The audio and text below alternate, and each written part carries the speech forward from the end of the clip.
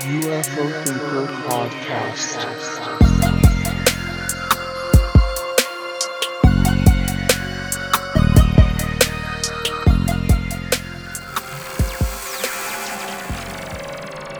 Okay, so I'd like to welcome back to the show once again my somewhat co-conspirator these days, Dave Smethurst. How are we doing, Dave?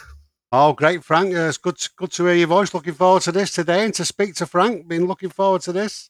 Yeah, my a little bit hoarse voice today. I'm just getting over some kind of really bad cold flu type of thing, but I'm sure the listeners will be familiar with that. It's a recurring theme over the last year, so we'll crack on as usual. And joining us once again today is the one and only Frank Milburn, making another return appearance. So nice to have you back on, mate. How are you doing today? Oh, cheers, mate. I'm doing good. It's good to be on with you guys. Yeah, always a pleasure. So I've got a few topics for discussion which I can introduce, and then I'll hand it over to you guys to get some thoughts. And I'm going to keep the introductions fairly broad, so you guys can just kind of delve into whatever aspects you find interesting, and talk about whatever you like from there. And feel free to go on tangents and all of that kind of thing. So first of all, quite a long intro, this one, so we'll see how my throat holds up. Something that I've been thinking about quite a lot recently, partly because it's come up in some recent conversations on and off the show, and also because it's been mentioned in some of the legislation in the NDAA and the IAA, is misinformation and disinformation efforts relating to the UFO topic. So there's been a lot of rumours throughout the decades about attempts from intelligence agencies to deliberately spread disinformation in the field, to muddy the waters even more than they already are, to make it difficult to separate the wheat from the chaff, so to speak. It kind of stands to reason that if there are deeply buried secrets within off-the-book secret government departments, that they would deploy a wide range of tactics to throw people off the scent, to make it harder to solve certain mysteries. And there are some pretty well-known examples of this, such as the case of Rick Doty, who's a former Air Force special investigator, who controversially fed disinformation to UFO researcher Paul Bennewitz, and then went on to reveal that government agencies have monitored UFO researchers and even in some cases sent people undercover to UFO conferences. And a good example of this that I found when I was kind of making some notes for this episode is this particular mention in an interview with George Knapp. So they're talking about agents undercover at UFO events, and Knapp asks, in a situation like that, is there an assignment, something specific, or just go and keep an eye on it, see what you find out? Doty replies, there's just a general collection assignment. Go and collect whatever information you can. Knapp says, does it still happen? Doty says, I'm sure it does. I've met two here. There were two here, because the actual question and answer session is at a UFO conference. And Doty carries on. One from the Air Force and one from Air Force OSI out of Nellis. And Knapp says, you can spot them. Doty says, he readily admitted it to us. Knapp replies, where does that information go? What would they be doing with it now? And Doty says, they complete what they refer to as a domestic intelligence report, a collections report on attending a conference, a UFO conference. They might find something interesting to write in the report. They might hear something that might be of interest to Air Force intelligence, and that's what they do. The thing is, it gets kind of more complicated because some of the reasons for this can have a little bit more to do with actually just protecting top secret projects that perhaps have nothing to do with UFOs. And that was the case, or so Doty claims, with the Paul Bennewitz incident.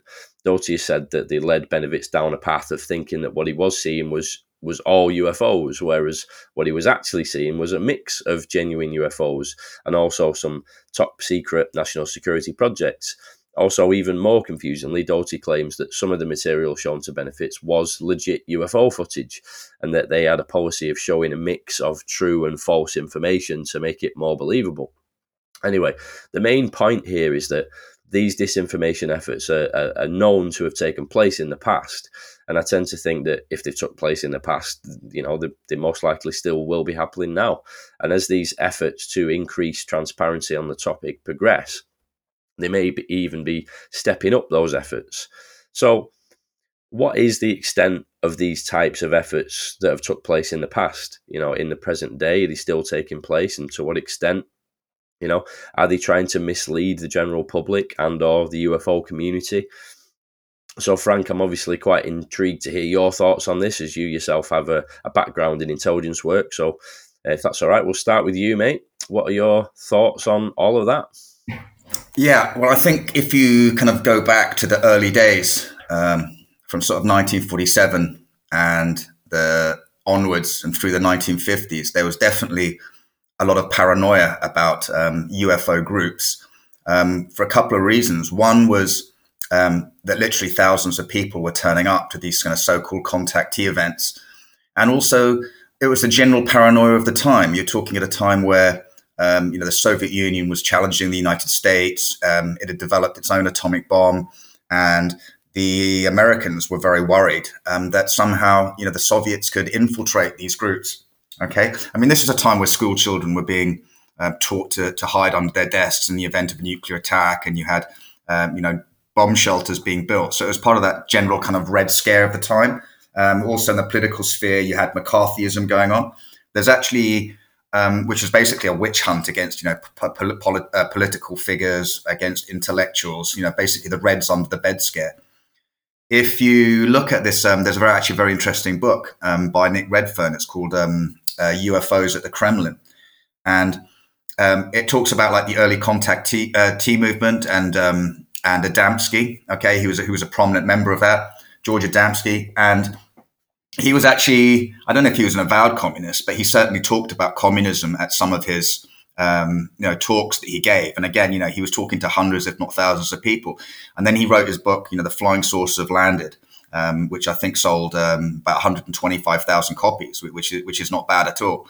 But from the point of view of the FBI, who started a sort of a big file on him, they were worried that somehow this would translate into the Soviets being able to infiltrate these UFO kind of contactee groups. And there were thousands of them, of people involved, that the Soviets would be able to infiltrate this, and somehow that would bring communism to America through the use of kind of contactee groups. So I can kind of understand that very early paranoia. But actually, Nick Redfern goes on, and I've seen some of the files that he actually looked at, and Adamski and his sort of associates and other sort of prominent members of the movement, they literally had sort of hundreds of pages of FBI documents on them about, what they were about, who they were doing, what political sympathies they had. So I think we can understand the paranoia started kind of then, in those kind of early days.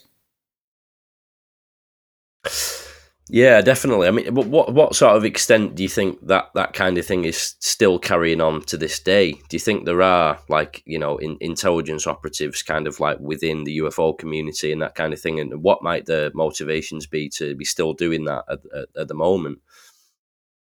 I think, I don't know because I'm not privy to the operations, but I think that you would want to probably understand, if you're an intelligence officer, say an Air Force intelligence officer, you'd want to understand, is somebody like a prominent researcher, is somebody receiving information from somebody who's working in government or working in the military who has access to classified information principally, and is that information being divulged to unauthorized persons, especially if there were the case of some top secret project like a new reconnaissance drone or aircraft. You wouldn't want that information about that being divulged to non-authorized persons. So I think definitely that would be one example of it, and to me that would make sense as well. You'd want to understand that.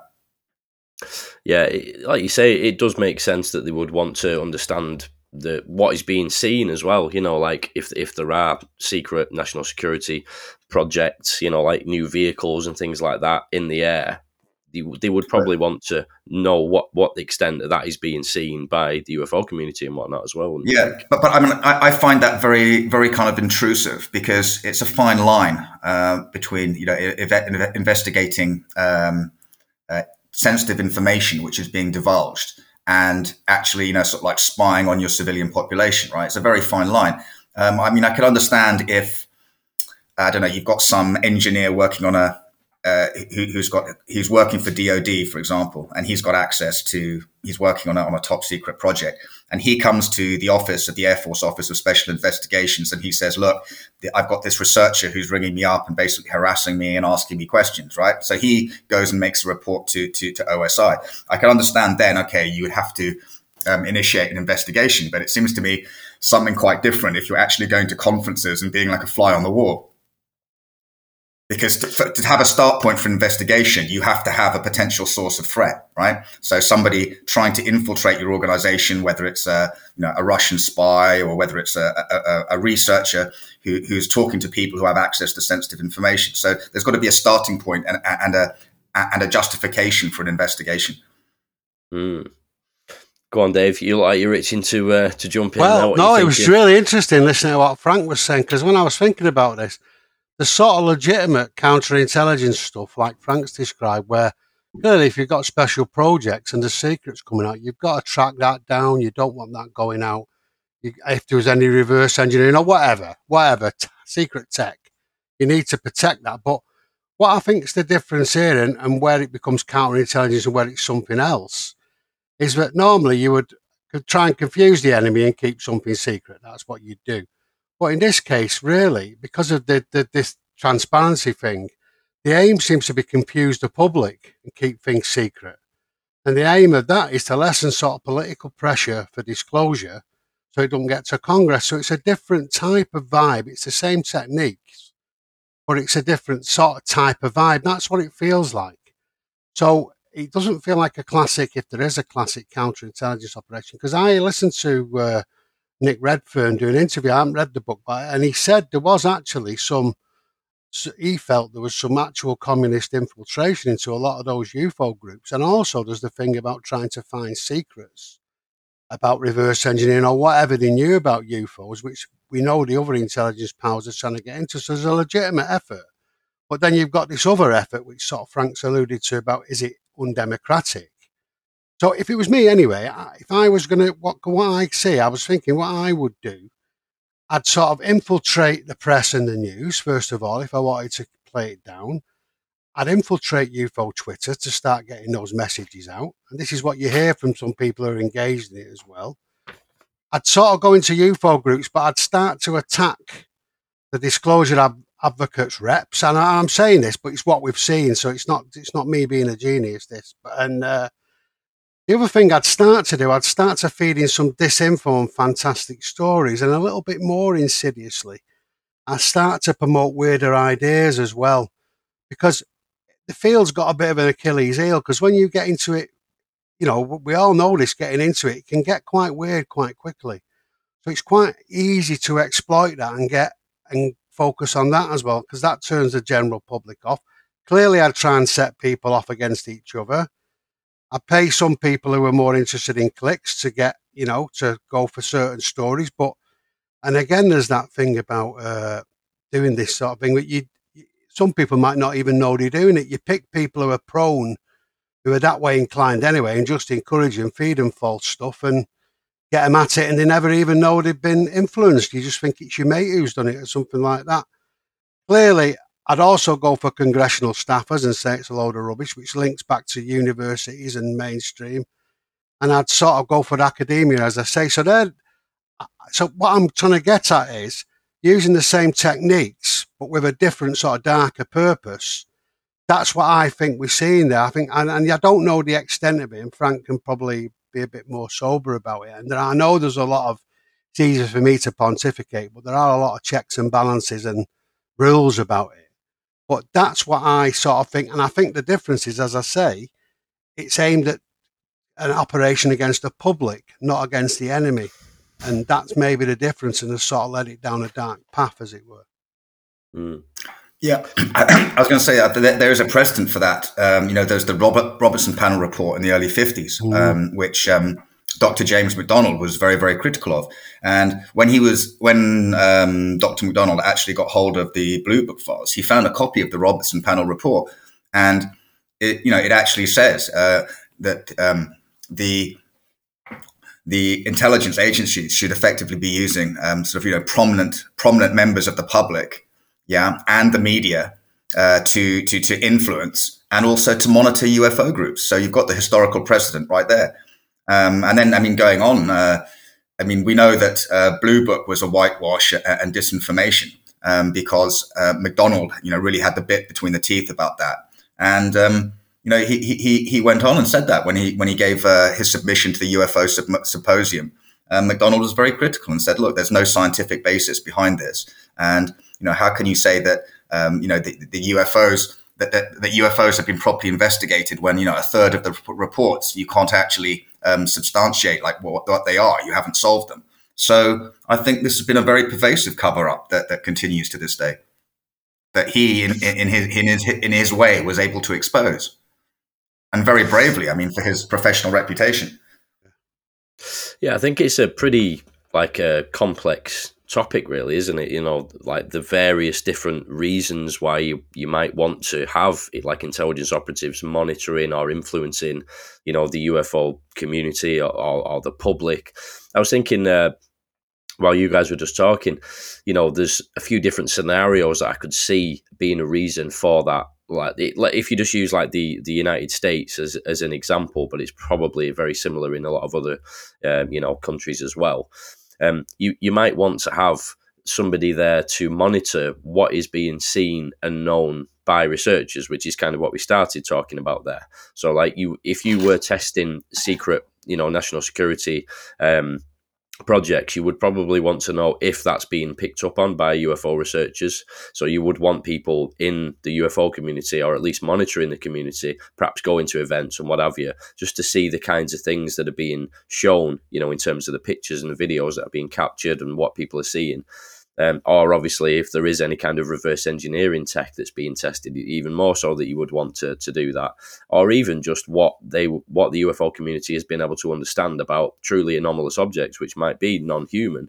You would probably want to get a handle on how much the UFO community actually understands about that. Also, on top of that, you might there might actually be adversarial nations having agents within, say, the US UFO research community to try and pick up on, again, what is being spotted, all of those various scenarios I mentioned earlier. I think they would perhaps be particularly interested in, top secret kind of new aircraft and things like that. You might have, let's say, Russia or China having agents in the US, UFO research community to try and get some hints about what may be being tested. Obviously US citizens would have a good chance to be able to pick up on that and take footage or just compile sighting reports on that kind of thing.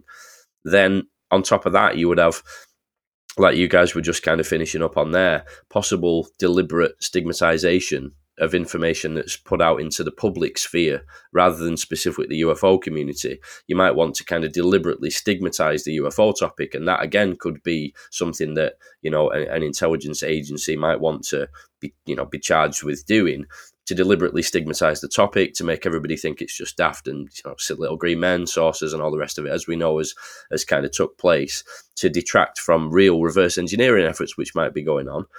And then you might also want to deliberately put out misinformation to within the UFO community to muddy the waters, to actually make it even harder to separate the wheat from the chaff for any of those people who I mentioned earlier, who are, perhaps an adversarial agent or something like that, or even just for researchers themselves. So there's a lot of different angles there that there could be things going on. What do you reckon, Frank? Is there any other things there, or any of those that you might differ on a little bit? What do you reckon? The big one for me, and I'm talking as if I'm not part of the the cover up of the core secrets, right? I'm a counterintelligence officer from Air Force Office of Special Investigations or from NCIS or whatever it is.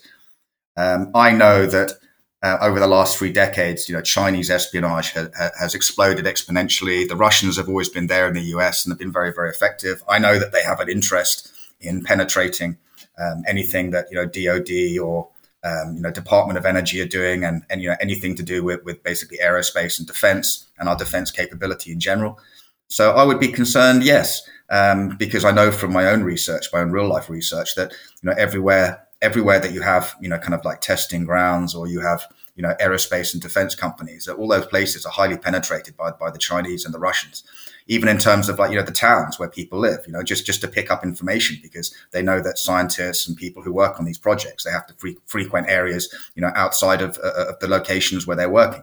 So I would also, yes, to a certain extent, I'd be concerned at UFO conferences for the reason that very likely that foreign intelligence agencies would be interested in those too, because you could have a researcher who's particularly on the ball and has particularly good contacts. So I'd want to know what he or she knows if I were, a foreign intelligence agent, a hostile intelligence agent, because they might have an insight to, a source that I want to have as a source for myself. So those are all pretty good reasons for why counterintelligence agencies would be interested in UFOs and the UFO movement. Yeah. It's interesting, isn't it? The inference. Sometimes I was just thinking of what Frank was saying then, because if you do go, they might have like inside contacts, like you're saying, Frank, and somebody's let something go. But it's always amazing me with intelligence stories you read that people might hear a fact, and there's a massive inference that a government or intelligence service can draw from what seems quite an innocuous fact about how the tech works, what the infrastructure is like, etc. So there probably is a lot of that going on, and it's highly legitimate. Also, as well as you've mentioned in the past, Frank, about the highly destructive capability of some of the tech. That's really important to protect that as well, isn't it? So it's quite a I think that definitely it's a very fine line between what they're doing. These guys have got to, or the guys and women have got to control it like that and protect the secrets and protect the projects. But it's this overlay of also maybe a political thing of trying to keep the transparency down so they don't get political pressure. And it seems to me that Lou and Chris Mellon, but Lou particularly with his counterintelligence background, has actually anticipated a lot of what was going to go on. And he's sort of been one step ahead of them, really, in terms of, getting people on board. The idea was raising awareness in different areas in a very clever and, measured way. Then applying pressure through Twitter and other groups to get to Congress. And as I probably said a couple of weeks ago, because that's the big lever, isn't it? Congress, to open the door. And it's interesting to see Lou's application of counterintelligence techniques, you might argue, or whatever, maybe that's the wrong word. And then I think following behind is all these other techniques to try and discredit what Lou's doing, but he seems to be one step ahead of him. And that's a little bit simplistic, I know. And he probably follows a more emergent strategy, Lou, where he's seeing what's happening and then doing a bit of a dance himself, or, with all these other people. But I think there's a little bit of a sort of counterintelligence war going on in the background to try and discredit the subject and push it forward. So it's interesting anyway. But yeah, anyway, so I don't know what Frank thinks. I agree with I agree with everything that you've just said. I draw kind of a line in my mind between different types of counterintelligence and or influence agents. One is going to be, your standard AFSOI guy, Office of Special Investigations guy, or naval counterintelligence guy from NCIS, who are trying to protect the tech, and they're doing that quite legitimately. And then the types who are counterintelligence and influence agents who are intimately involved, or who are intimately involved with the security surrounding these black projects, whether it's at Department of Energy or DOD, because the vast majority of counterintelligence people are not going to be read into that, right? So I draw a kind of distinction between the general counterintelligence guys, right? I need to protect the tech and deceive the enemy as to what we actually have, provide operational security, disinformation and deception, effectively. And I draw a distinction between them and the guys who are protecting, the counterintelligence guys who are protecting the core secrets. And I believe that they're the ones who really want to be influencing, like the level of disclosure, how fast it's going, and also, within the UFO community as well, and with Congress, as Dave pointed out. So that's how I draw the distinction in my head.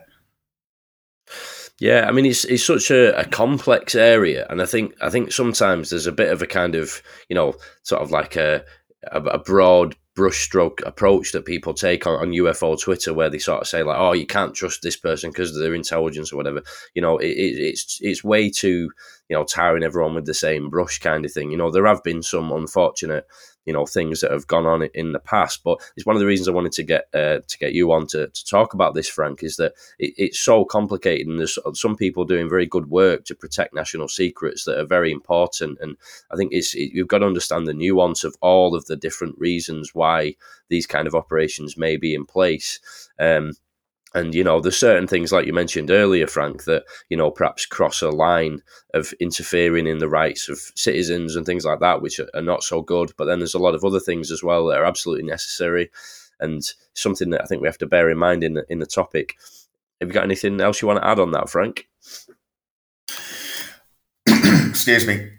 No, I wanted to say that a lot of the disinformation comes from the UFO community itself. Now, I mean, going back to your point about I've had it a lot. Like, you can't be trusted because you're former intelligence and former military people are pathological liars. Actually, we're here to protect our countries and our allies, right? I say we because I'm not anymore. But a lot of the disinformation comes from the kind of ridiculous ideas that are perpetuated within certain centers of the UFO community itself. When they say things, for example, like, free energy, it's being held back, an anti-grav, it's being held back because of greed. Well, if you use your logic, it's like, well, if you were an aerospace and defense company, if you were Boeing or Lockheed, right, and you had access to this technology, and you could actually produce craft for the US Air Force, a company is in business to make money. If you could sell 5 observable platforms to the US Air Force and actually put them into production, you'd be making huge amounts of money. So where does the greed come in? You hear ridiculous things like that. The other ridiculous things that are perpetuated is, they hold on to, the anti-grav and the free energy because otherwise, every small island nation in the world could be producing their own anti-grav craft, right? And I've even heard, they mention, not being discriminatory, but they've mentioned like, Madagascar and Sri Lanka. Well, those countries don't even produce first-generation jet aircraft. So how would you expect them to produce a 5 observable craft? I mean, there's very few countries in the world that can actually produce a 5th-generation aircraft. Certain European countries, UK, USA, South Korea, they produced one with Indonesia, although it doesn't have, internal weapon loads. The Chinese, but their stealth is quite iffy, and obviously the engines are iffy, and obviously it's quite obviously ripped off from both the Americans and the Russians. The Russian Su-57, it's a sort of a 4.5 gen aircraft, not a 5th gen aircraft. So do you see what I'm going with this? You have these kind of like really illogical kind of statements that are perpetuated by the UFO community, which don't have any bearing in real life. And the other one that I've heard was, they do have anti-grav, but they won't produce it because then they wouldn't be able to sell like their current, continue to sell their current technology, i.e. jet aircraft. Well, it's not like you just take one new platform and you insert it in and you get rid of all the other platforms. If you look at the US Air Force, they've got loads, hundreds, thousands of legacy platforms that they have to keep going because they can't afford to have just F-35s and F-22s, right? So they have to have legacy platforms. So what do? They jack up something like the F-15, they call it the F-15X, and they say, right, that's going to be operating, 30 years into the future alongside our 5th and our 6th generation aircraft. So, and also as well, America, the American corporate aerospace and defense corporations, they still be selling like conventional technology, i.e., fighter jets and the rest of it to the rest of the world. So it's simply not an argument to say that they're holding back this technology because they don't want to make money, right? I mean, they would be making money if they sold it. It would be the sale of the century to the American government. It would be like, you are now the most powerful country in the world, guaranteed for, the next for generations or all time. Yeah, absolutely. It's funny because I've been thinking about that actually a lot over the last few days. There's been quite a lot of discussion about that particular thing. A few interviews recently that have touched on that. Without going into too much about who said what and things like that. But this idea of like these, incredible technologies already existing and then them being held back and, all the rest of it. And I agree with you, Frank. I don't think that really would be the case because if there's a completely game-changing technology that already exists out there, like say, for example, Elon Musk got wind of it and he tries to silence it because he wants to sell his electric cars, that really doesn't make any sense to me anyway, because what he would do is he'd actually either try and replicate it or buy it out and then use that to make trillions. If you've got something that would completely revolutionize everything on the planet, surely that's the thing you would do. You'd embrace it, and as soon as you realize it's a complete no-brainer, you would then take over the world with it. Or the country could potentially be a global power for the next few hundred years if you had something of that level. So yeah, I do tend to think that is the case. And perhaps there's also the thing as well, on a slightly different note, that some of these narratives may actually be encouraged as well by, I don't know, adversarial governments perhaps, and things like that as well. I suppose it's a fine line, that as well, of you don't want to become too paranoid about things that are being spoken about and what's being influenced by this and that, the other intelligence agency. But it is, I suppose, interesting to consider and worth bearing in mind. Are you anything to add on that? There's one other point. I mean, people get fixated on FOIA, on the Freedom of Information Act, right? And they say, oh, well, it's gone to, the technology, it's been devolved to private corporations. And I believe, yes, okay, private corporations have received this technology in the United States, but FOIA isn't the be all and end all. You can FOIA all you want, but if something is classified like top secret and above, you're not going to get it anyway. Do you see what I'm saying? So people get very, very fixated on FOIA. Oh, that it's a private company because they can't be FOIA'd. Well, sorry, you can FOIA all you want, but if it's classified information, you're not going to get it, right?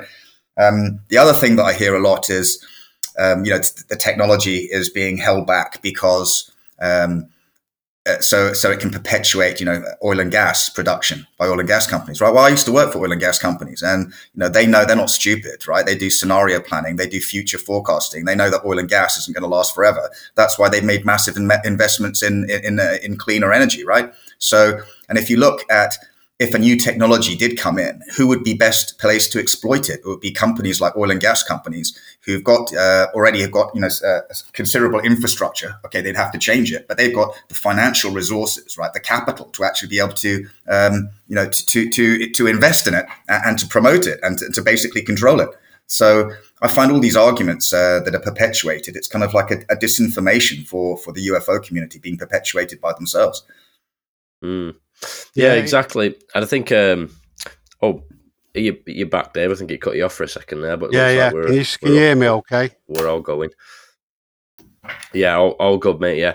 Yeah. I was thinking an example of that as well is a slight sort of side topic to the one we were talking about is tobacco. When tobacco companies realised that they were kind of doomed and they didn't really have much of a future selling the product that they were selling, they invested very, very heavily in vaping and in heated tobacco products and things of that nature. So they're not just going to kind of roll over and die.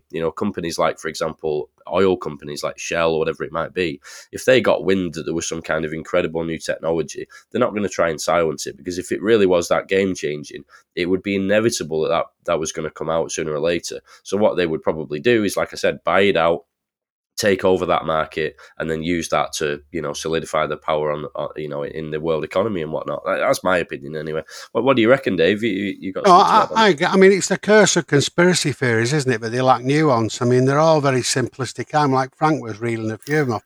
I was just going to add on that. Yeah. The other problem with those arguments about the technology is being held back because of greed, both on the part of aerospace and defense companies, and then oil and gas companies. Well, to do that, that's a hell of a lot of people involved in a conspiracy, right? And by definition, you need to have as few people as possible involved in a conspiracy in order to perpetuate the secrecy. So are you really trying to tell me that all these titans of industry across the world, that everybody is like read into these free energy projects? I just don't buy it. Mm. That's it. I mean, it's a lot more sophisticated, isn't it? And as like Frank's talk about the infrastructure. I remember listening to you talk about, Frank, the engines. The Chinese didn't have the engines. They were using the Russian engines. Those things are quite important to understand, where things are landing as well. But a lot of these people who were starved their information, for decades, they made quite good careers out of mega speculation, the Galactic Council, this, that, and the other.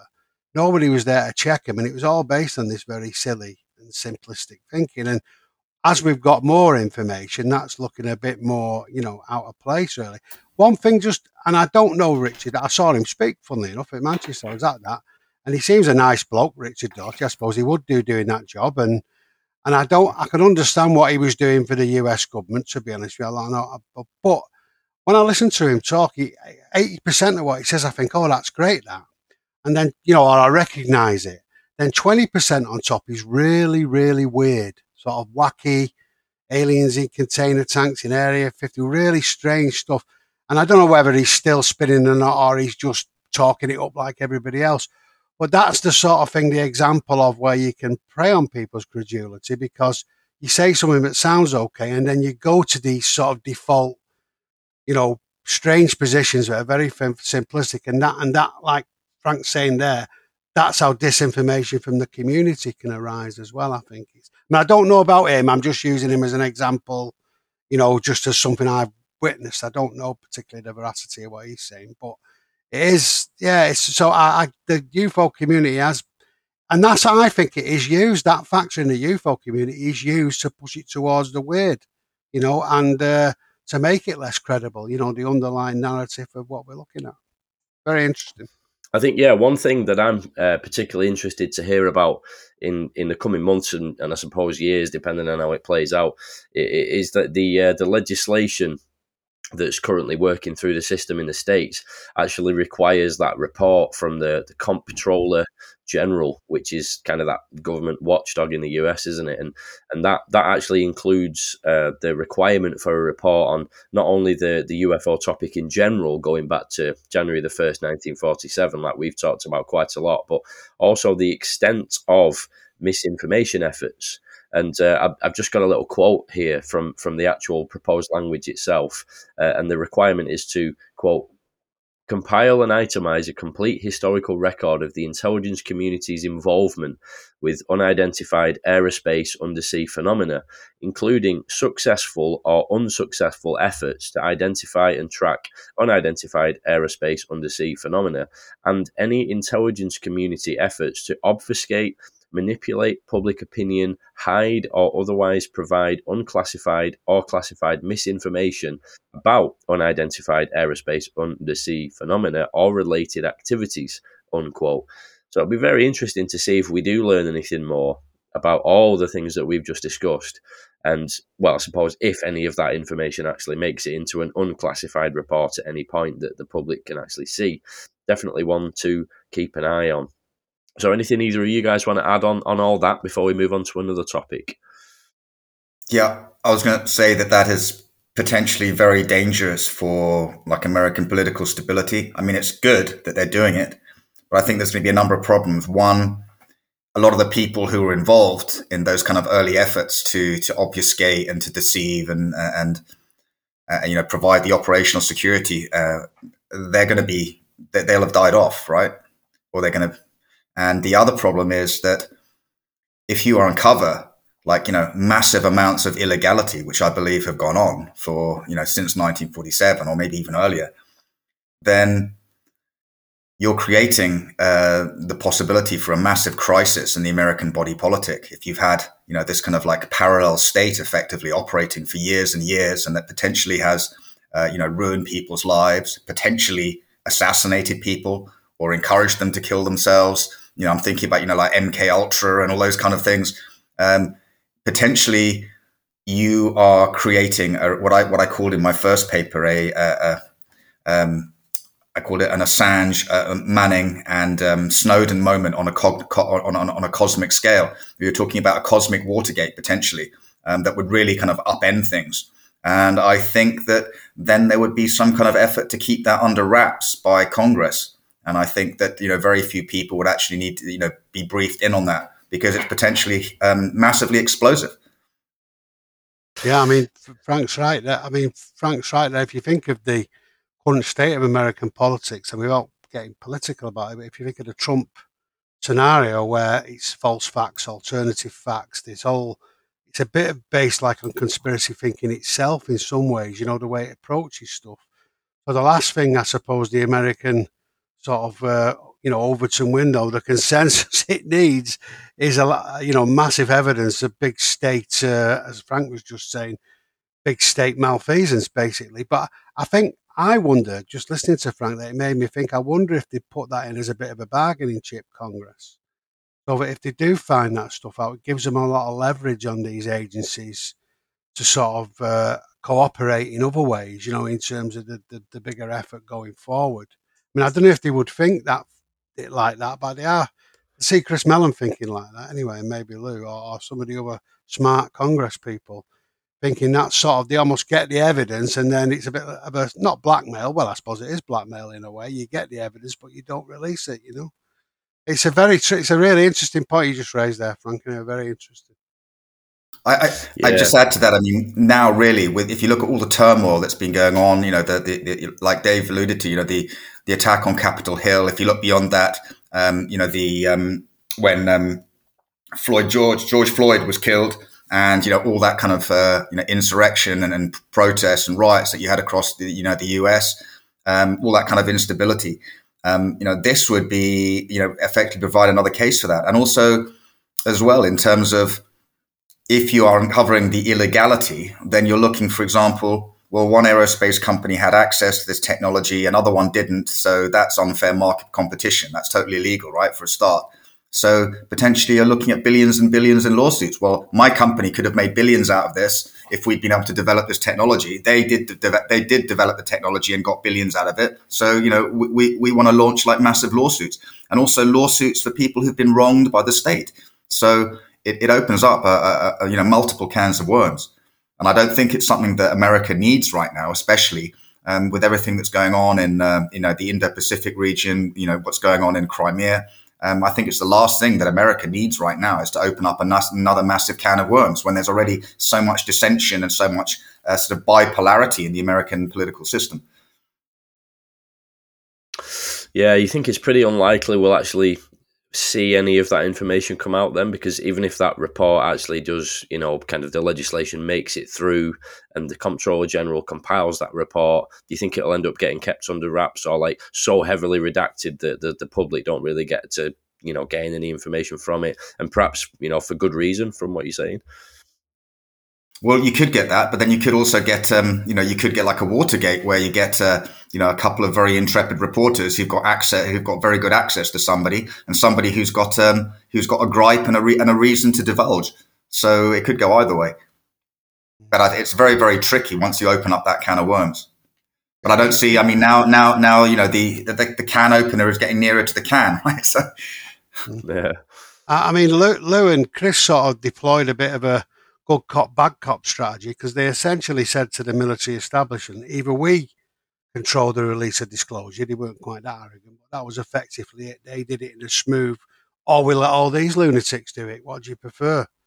And there might be a little bit of that going on as well, that strategy, controlled, measured disclosure, as opposed to a free-for-all with whistleblowers, conspiracy theorists, mad, a sort of eruption of public feeling. So it's interesting just where we've gone there. It's quite interesting.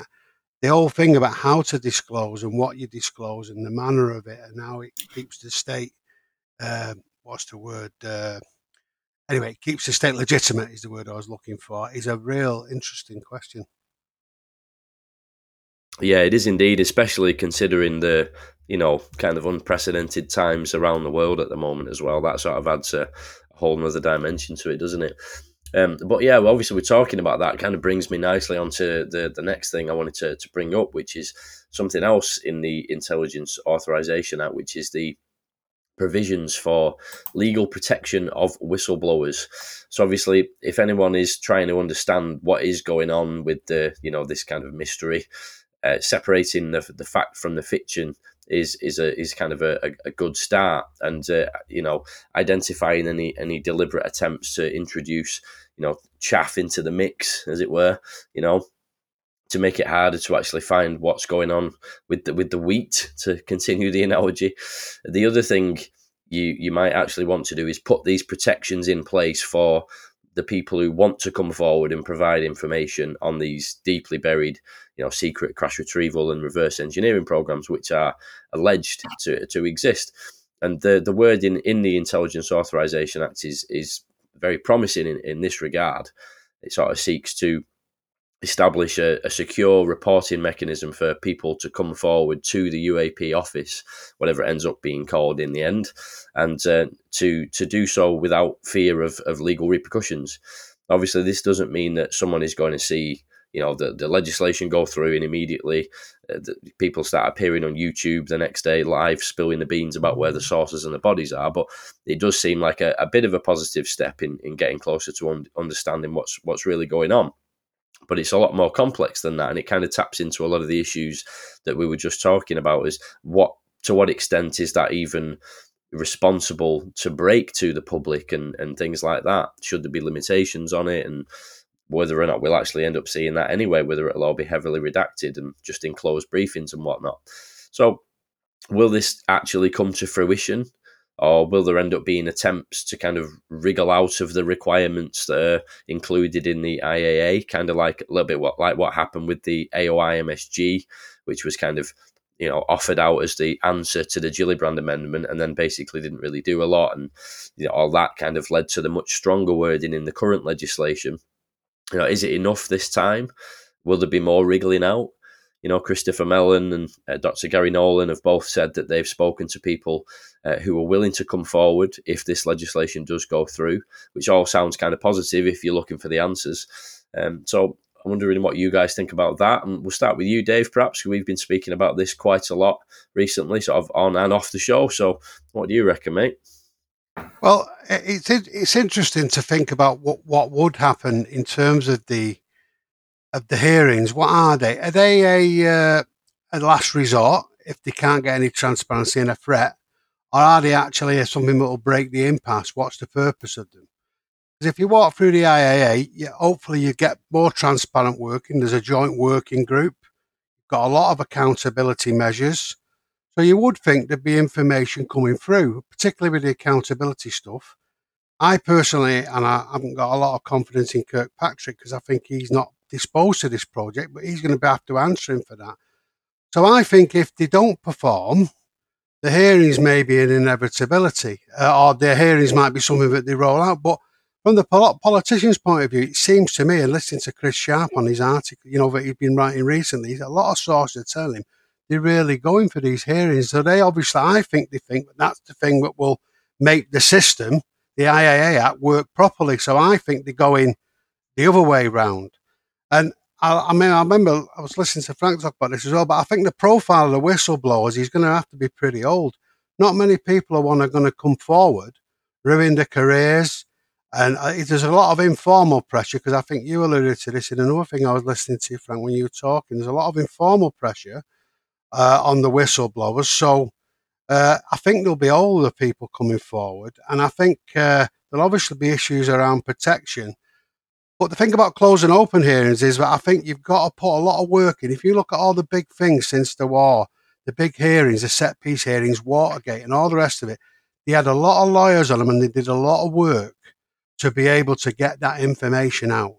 And I think if you're going to have open hearings, you're going to have to put a lot of behind the scenes work to separate what you can say and what you can't. And so if they don't put that work in behind the scenes, we're more likely to get closed hearings. And equally, we're not likely to be able to separate the information out. So to sort of, in a roundabout way, to sort of answer your question, I think the hearings are being used as a can opener. I heard Bob Maguire say that the other day. I think he said, and the Wilson Davis is the actual vehicle. That if you go through that Wilson Davis thing, that'll sort of open it up. And the question is, and see what Frank thinks about this. So what information will sort of fall out about that? How close will the hearings be? What will the public hear? It's all, to me, up in the air as to what we're going to get out of it, really. Yeah, I agree with absolutely everything Dave said. There's some very good points.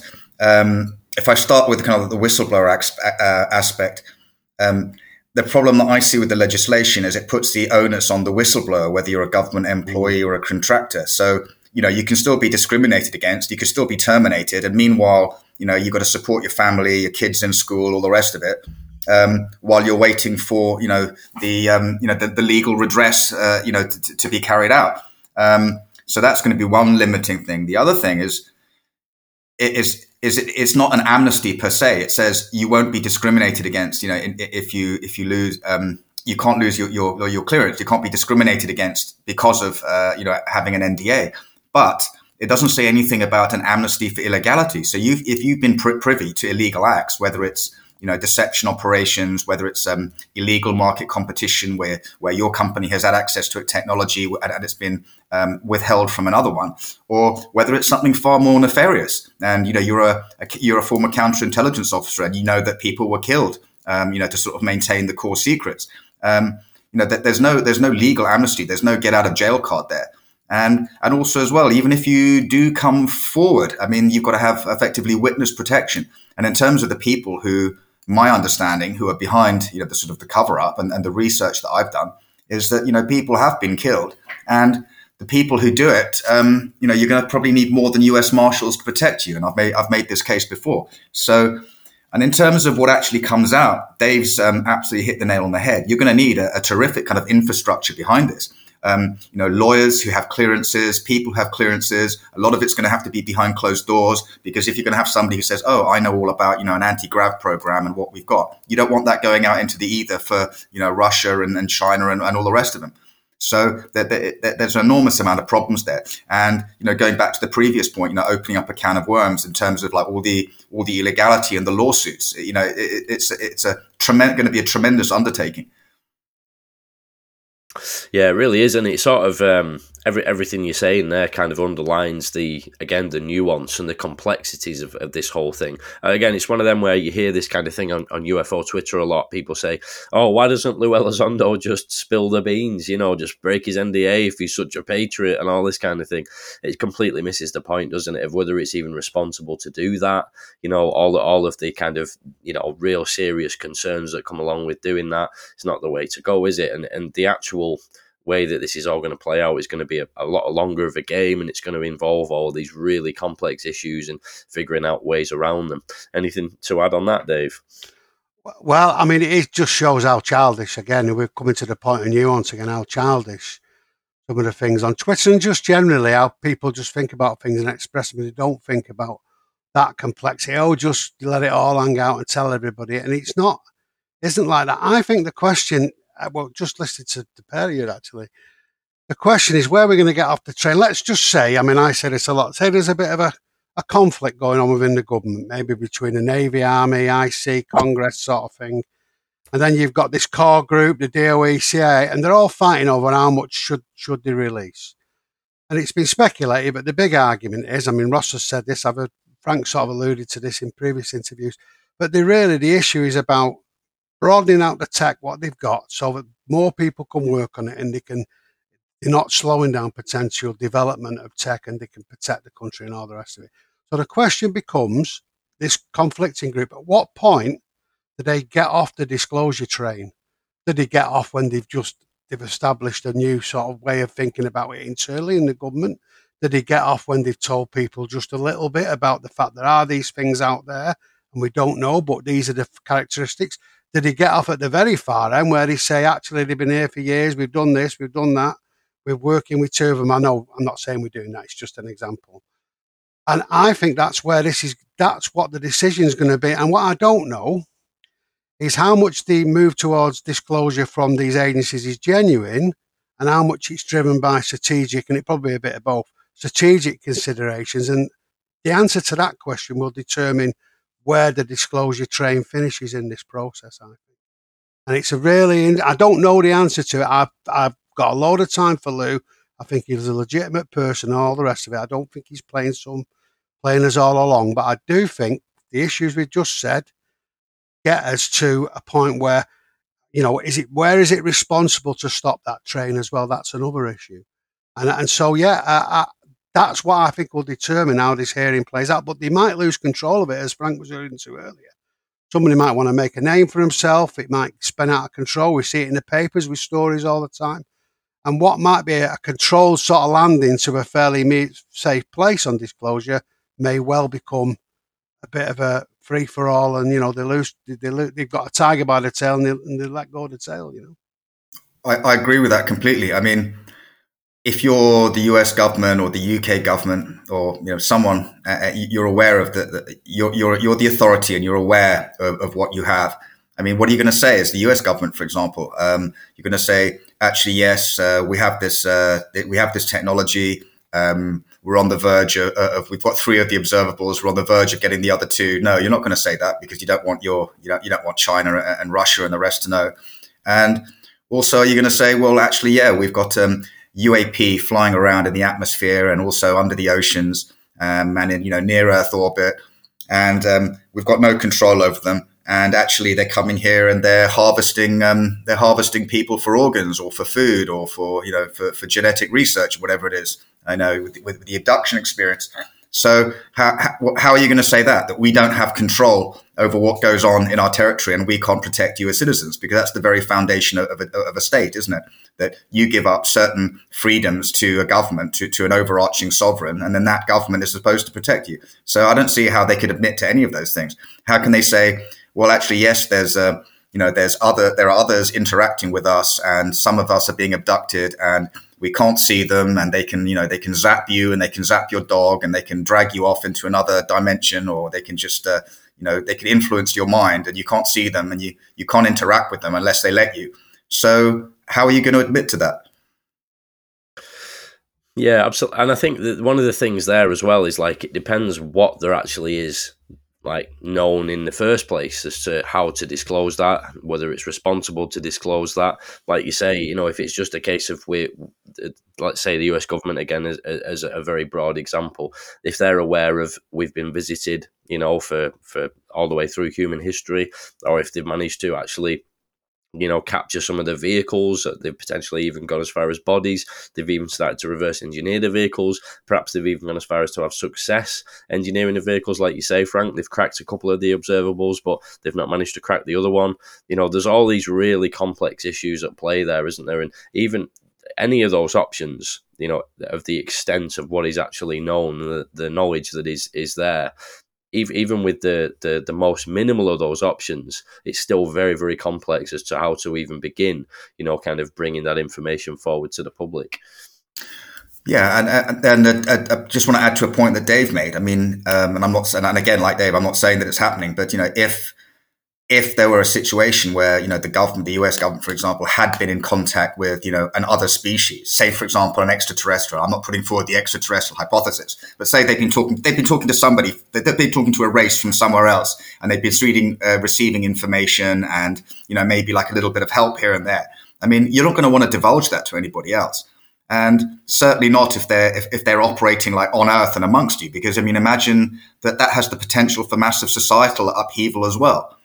Some people, I don't know if you're in the Middle East, some people might see them as jinns, other people might see them as devils. It'll upend a lot of people's belief in God and all the rest of it. So it has the potential for major disruption, to be a major kind of discontinuity, right, in kind of like societal stability. And there's already enough instability in the world. Anything to add there, Dave? Go ahead, mate. Well, no, I think that's it. I think it's almost baked in. It's almost got its own break around nuts and bolts, the hearing process baked in, isn't it? All the things Frank's just mentioned there, we've been talking about, would imply that there is a natural break upon what he's brought forth. And that's probably around, if it's anything, it's about nuts and bolts, legacy programs, some reverse engineering, something like that. And it probably would stop there, because there'd be a bit of a hiatus, then people would take it in, and then they'd really have to think about what they're going to do, because all those issues are very, can't defend ourselves, like you say, big sort of societal shock, religious, all those issues.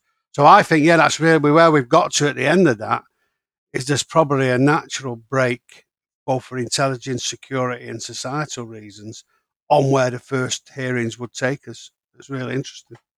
Well, funny you say that, Dave, about a natural break. I'm going to have to go because I need to go to work. So I'm afraid we've got a couple of other topics that I was hoping to speak about, but we ended up kind of talking a bit longer on those first two. So I'd love to get you guys both back on at some point, perhaps in a couple of weeks, to carry on if you're up for that. Yeah, definitely up for it. Yeah, we just warmed up, Frank. Yeah, part two would be great. Yeah, just warmed up. No, it was really good chatting with you guys. It flowed really good. Yeah, brilliant. It's always a pleasure, and like I say, we'll catch up again in a couple of weeks and do a little bit more talking on the other couple of bits, eh? And thanks very much, both of you, for coming on. A pleasure really as always. Cheers. Yeah, cheers, guys. Cheers. Thanks a lot. UFO Thinker Podcast.